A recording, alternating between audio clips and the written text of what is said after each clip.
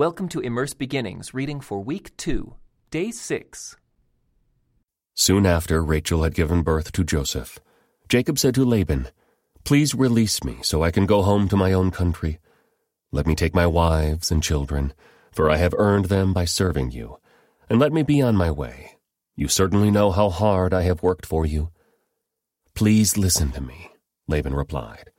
"I have become wealthy, for the Lord has blessed me because of you. Tell me how much I owe you.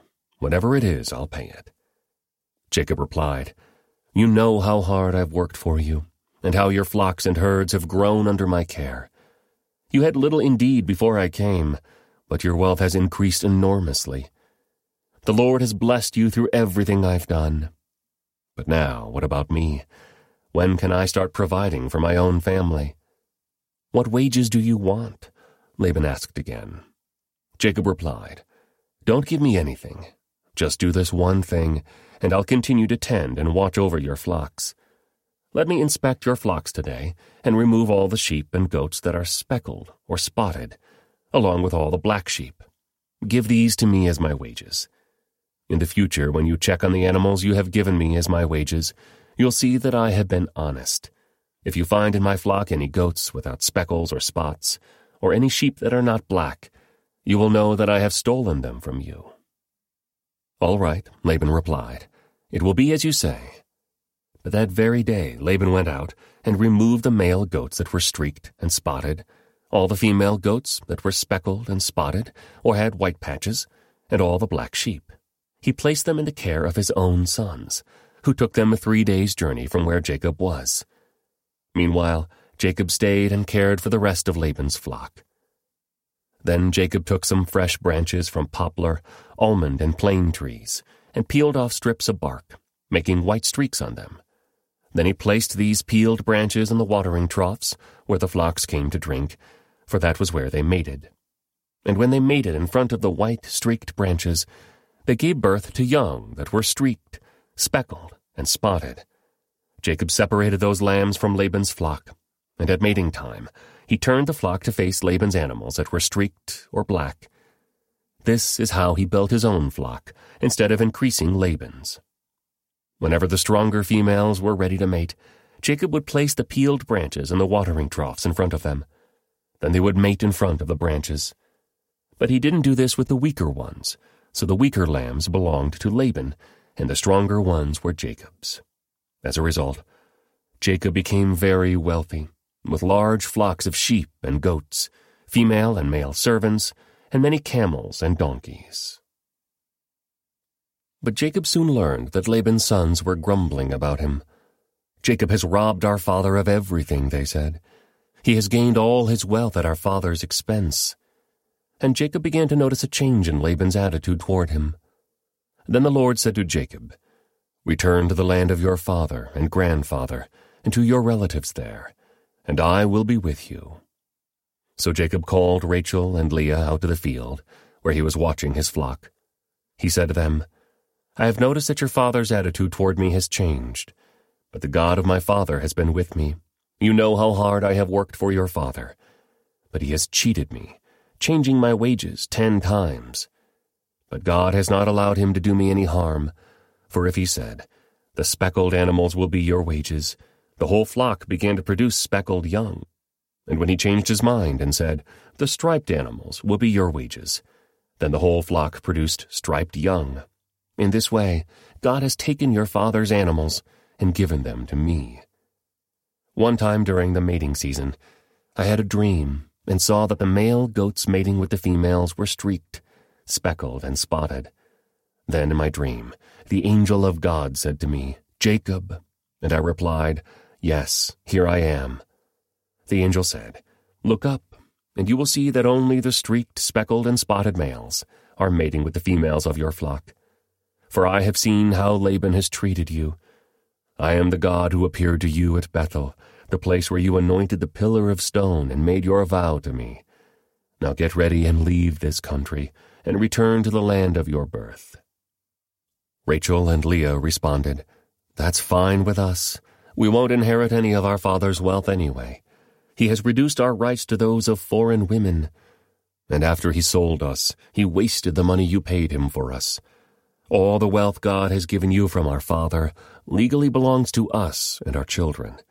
So go ahead and do whatever God has told you." So Jacob put his wives and children on camels, and he drove all his livestock in front of him. He packed all the belongings he had acquired in Paddan Aram and set out for the land of Canaan, where his father Isaac lived. At the time they left, Laban was some distance away, shearing his sheep. Rachel stole her father's household idols and took them with her. Jacob outwitted Laban the Aramean, for they set out secretly and never told Laban they were leaving. So Jacob took all his possessions with him and crossed the Euphrates River, heading for the hill country of Gilead. 3 days later, Laban was told that Jacob had fled, so he gathered a group of his relatives and set out in hot pursuit. He caught up with Jacob 7 days later in the hill country of Gilead. But the previous night God had appeared to Laban the Aramean in a dream and told him, "I'm warning you, leave Jacob alone." Laban caught up with Jacob as he was camped in the hill country of Gilead, and he set up his camp not far from Jacob's. "What do you mean by deceiving me like this?" Laban demanded. "How dare you drag my daughters away like prisoners of war? Why did you slip away secretly? Why did you deceive me? And why didn't you say you wanted to leave? I would have given you a farewell feast, with singing and music, accompanied by tambourines and harps. Why didn't you let me kiss my daughters and grandchildren and tell them goodbye? You have acted very foolishly. I could destroy you, but the God of your father appeared to me last night and warned me, 'Leave Jacob alone.' I can understand your feeling that you must go, and your intense longing for your father's home. But why have you stolen my gods?" "I rushed away because I was afraid," Jacob answered. "I thought you would take your daughters from me by force. But as for your gods, see if you can find them, and let the person who has taken them die. And if you find anything else that belongs to you, identify it before all these relatives of ours, and I will give it back." But Jacob did not know that Rachel had stolen the household idols. Laban went first into Jacob's tent to search there, then into Leah's, and then the tents of the 2 servant wives, but he found nothing. Finally he went into Rachel's tent. But Rachel had taken the household idols and hidden them in her camel saddle, and now she was sitting on them. When Laban had thoroughly searched her tent without finding them, she said to her father, "Please, sir, forgive me if I don't get up for you. I'm having my monthly period." So Laban continued his search, but he could not find the household idols. Then Jacob became very angry, and he challenged Laban. "What's my crime?" he demanded. "What have I done wrong to make you chase after me as though I were a criminal? You have rummaged through everything I own. Now show me what you found that belongs to you. Set it out here in front of us, before our relatives, for all to see. Let them judge between us. For 20 years I have been with you, caring for your flocks, and all that time your sheep and goats never miscarried. In all those years I never used a single ram of yours for food. If any were attacked and killed by wild animals, I never showed you the carcass, and asked you to reduce the count of your flock. No, I took the loss myself. You made me pay for every stolen animal, whether it was taken in broad daylight or in the dark of night. I worked for you through the scorching heat of the day and through cold and sleepless nights. Yes, for 20 years I slaved in your house. I worked for 14 years earning your 2 daughters, and then 6 more years for your flock. And you changed my wages 10 times. In fact, if the God of my father had not been on my side, the God of Abraham and the fearsome God of Isaac, you would have sent me away empty-handed. But God has seen your abuse and my hard work. That is why he appeared to you last night and rebuked you. Then Laban replied to Jacob, These women are my daughters, these children are my grandchildren, and these flocks are my flocks. In fact, everything you see is mine. But what can I do now about my daughters and their children? So come, let's make a covenant, you and I, and it will be a witness to our commitment. So Jacob took a stone and set it up as a monument. Then he told his family members, Gather some stones. So they gathered stones and piled them in a heap. Then Jacob and Laban sat down beside the pile of stones to eat a covenant meal. To commemorate the event, Laban called the place Jegar Sahadutha, which means witness pile in Aramaic, and Jacob called it Galeed, which means witness pile in Hebrew. Then Laban declared, "This pile of stones will stand as a witness to remind us of the covenant we have made today." This explains why it was called Galeed, witness pile, but it was also called Mizpah, which means watchtower, for Laban said, "May the Lord keep watch between us to make sure that we keep this covenant when we are out of each other's sight. If you mistreat my daughters, or if you marry other wives, God will see it even if no one else does. He is a witness to this covenant between us." "See this pile of stones," Laban continued, "and see this monument I have set between us. They stand between us as witnesses of our vows. I will never pass this pile of stones to harm you, and you must never pass these stones or this monument to harm me. I call on the God of our ancestors, the God of your grandfather Abraham, and the God of my grandfather Nahor, to serve as a judge between us." So Jacob took an oath before the fearsome God of his father Isaac to respect the boundary line. Then Jacob offered a sacrifice to God there on the mountain and invited everyone to a covenant feast. After they had eaten, they spent the night on the mountain. Laban got up early the next morning, and he kissed his grandchildren and his daughters and blessed them. Then he left and returned home. As Jacob started on his way again, angels of God came to meet him. When Jacob saw them, he exclaimed, "This is God's camp." So he named the place Mahanaim. Then Jacob sent messengers ahead to his brother, Esau, who was living in the region of Seir in the land of Edom. He told them, "Give this message to my master Esau. Humble greetings from your servant Jacob. Until now I've been living with Uncle Laban, and now I own cattle, donkeys, flocks of sheep and goats, and many servants, both men and women. I have sent these messengers to inform my lord of my coming, hoping that you will be friendly to me." After delivering the message, the messengers returned to Jacob and reported, "We met your brother, Esau, and he is already on his way to meet you, with an army of 400 men." Jacob was terrified at the news. He divided his household, along with the flocks and herds and camels, into 2 groups. He thought, if Esau meets one group and attacks it, perhaps the other group can escape. Then Jacob prayed, "O God of my grandfather Abraham, and God of my father Isaac, O Lord, you told me, return to your own land and to your relatives, and you promised me I will treat you kindly. I am not worthy of all the unfailing love and faithfulness you have shown to me, your servant. When I left home and crossed the Jordan River, I owned nothing except a walking stick.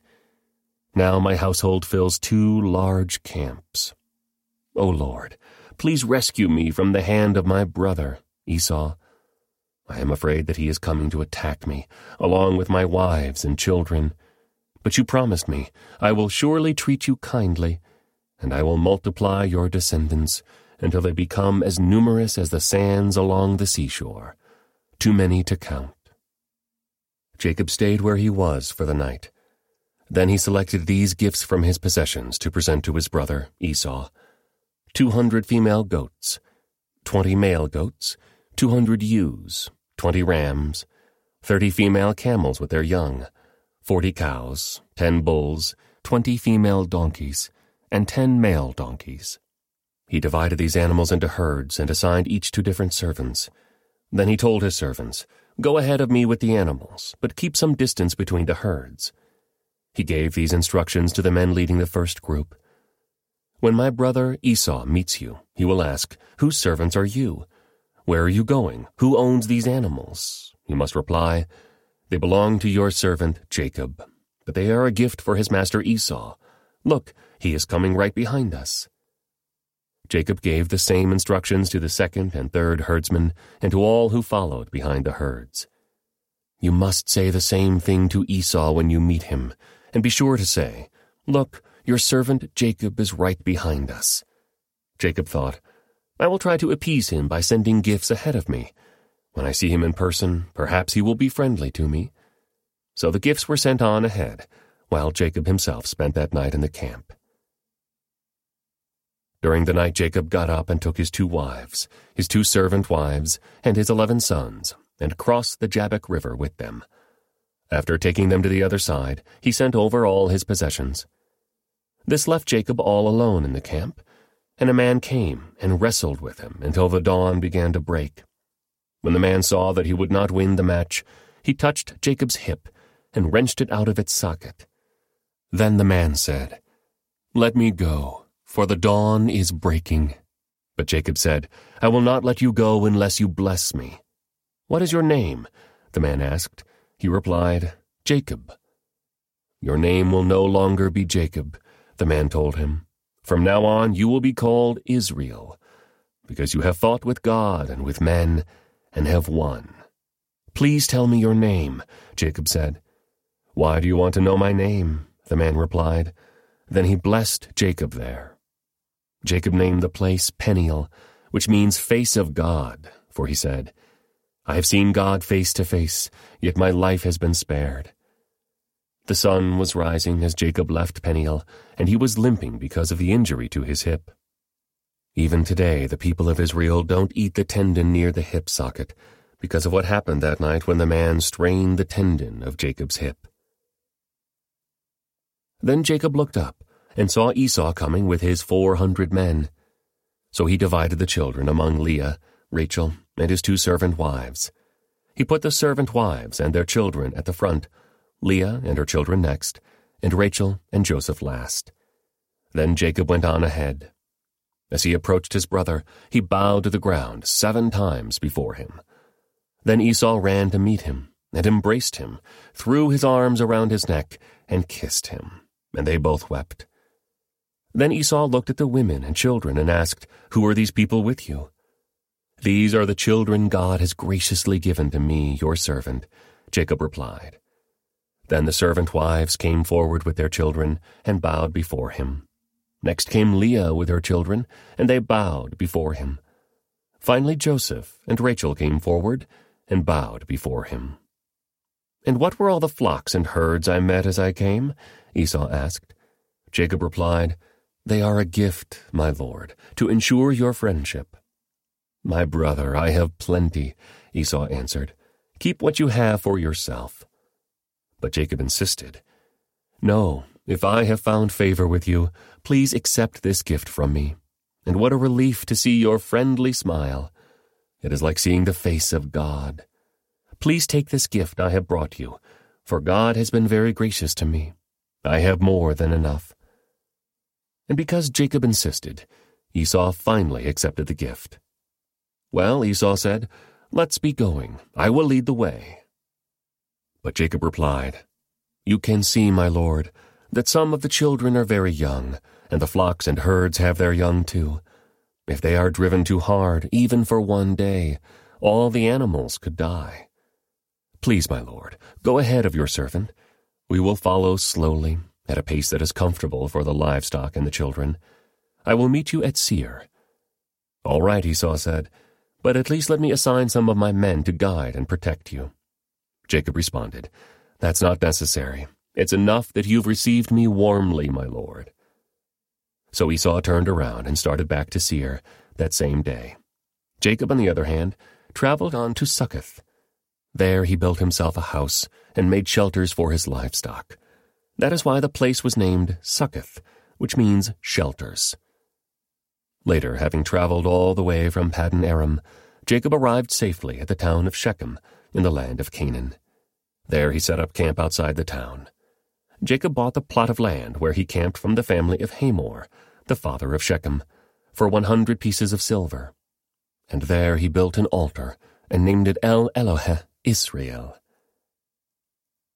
One day Dinah, the daughter of Jacob and Leah, went to visit some of the young women who lived in the area. But when the local prince, Shechem, son of Hamor, the Hivite, saw Dinah, he seized her and raped her. But then he fell in love with her, and he tried to win her affection with tender words. He said to his father, Hamor, "Get me this young girl. I want to marry her." Soon Jacob heard that Shechem had defiled his daughter Dinah. But since his sons were out in the fields herding his livestock, He said nothing until they returned. Hamor, Shechem's father, came to discuss the matter with Jacob. Meanwhile, Jacob's sons had come in from the field as soon as they heard what had happened. They were shocked and furious that their sister had been raped. Shechem had done a disgraceful thing against Jacob's family, something that should never be done. Hamor tried to speak with Jacob and his sons. "My son Shechem is truly in love with your daughter," he said. "Please let him marry her. In fact, let's arrange other marriages too. You give us your daughters for our sons, and we will give you our daughters for your sons. And you may live among us. The land is open to you. Settle here and trade with us, and feel free to buy property in the area." Then Shechem himself spoke to Dinah's father and brothers. "Please be kind to me, and let me marry her," he begged. "I will give you whatever you ask. No matter what dowry or gift you demand, I will gladly pay it. Just give me the girl as my wife." But since Shechem had defiled their sister, Dinah, Jacob's sons responded deceitfully to Shechem and his father Hamor. They said to them, "We couldn't possibly allow this, because you're not circumcised. It would be a disgrace for our sister to marry a man like you. But here is a solution. If every man among you will be circumcised like we are, then we will give you our daughters, and we'll take your daughters for ourselves. We will live among you and become one people. But if you don't agree to be circumcised, we will take her and be on our way." Hamor and his son Shechem agreed to their proposal. Shechem wasted no time in acting on this request, for he wanted Jacob's daughter desperately. Shechem was a highly respected member of his family, and he went with his father, Hamor, to present this proposal to the leaders at the town gate. "These men are our friends," they said. "Let's invite them to live here among us and trade freely. Look, the land is large enough to hold them. We can take their daughters as wives and let them marry ours. But they will consider staying here and becoming one people with us, only if all of our men are circumcised, just as they are. But if we do this, all their livestock and possessions will eventually be ours. Come, let's agree to their terms and let them settle here among us." So all the men in the town council agreed with Hamor and Shechem, and every male in the town was circumcised.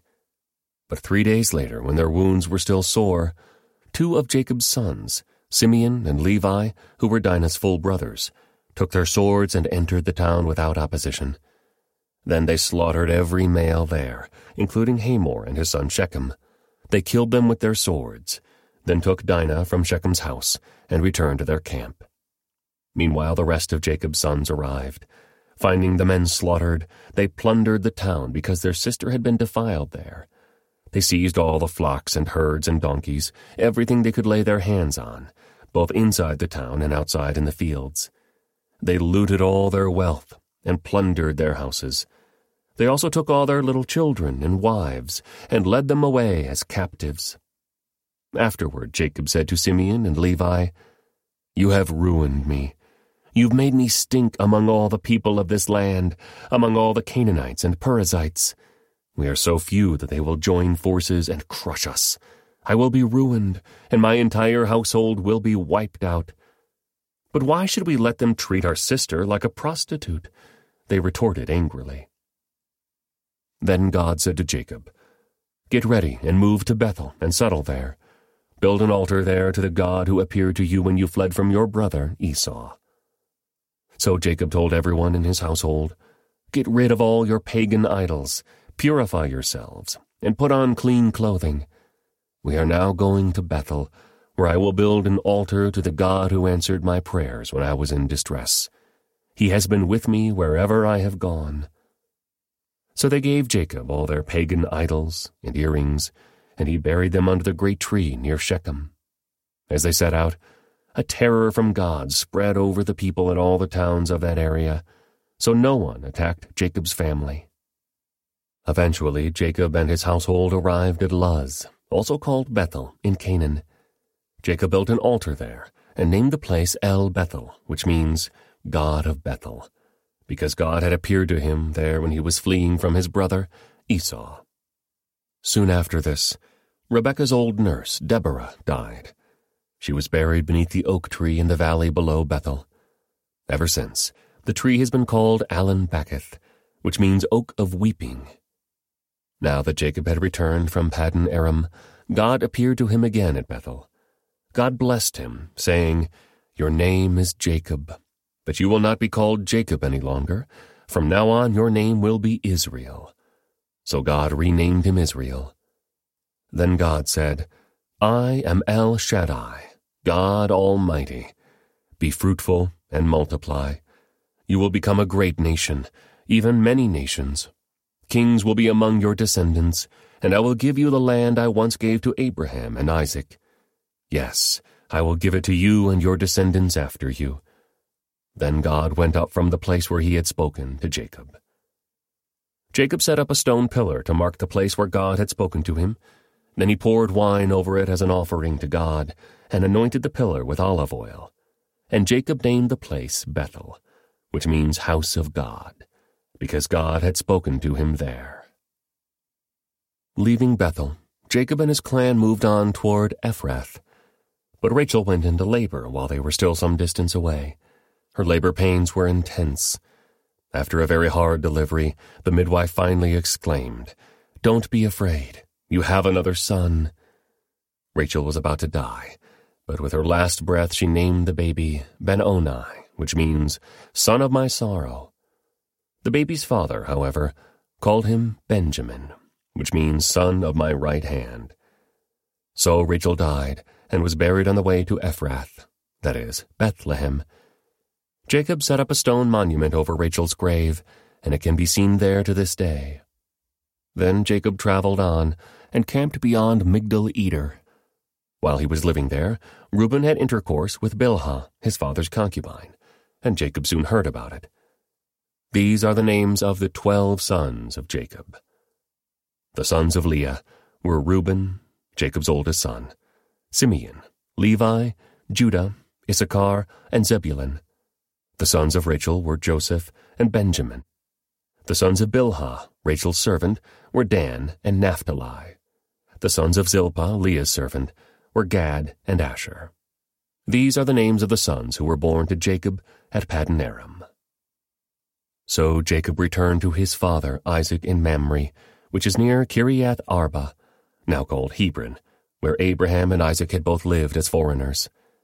Isaac lived for 180 years. Then he breathed his last and died at a ripe old age, joining his ancestors in death. And his sons Esau and Jacob buried him. This is the account of the descendants of Esau, also known as Edom. Esau married 2 young women from Canaan, Adah, the daughter of Elon the Hittite, and Oholibamah, the daughter of Anah, and granddaughter of Zibeon, the Hivite. He also married his cousin Basemath, who was the daughter of Ishmael, and the sister of Nebaioth. Adah gave birth to a son named Eliphaz for Esau. Basemath gave birth to a son named Reuel. Oholibamah gave birth to sons named Jeush, Jalam, and Korah. All these sons were born to Esau in the land of Canaan. Esau took his wives, his children, and his entire household, along with his livestock and cattle, all the wealth he had acquired in the land of Canaan, and moved away from his brother Jacob. There was not enough land to support them both, because of all the livestock and possessions they had acquired. So Esau, also known as Edom, settled in the hill country of Seir. This concludes today's Immerse Reading Experience. Thank you for joining us.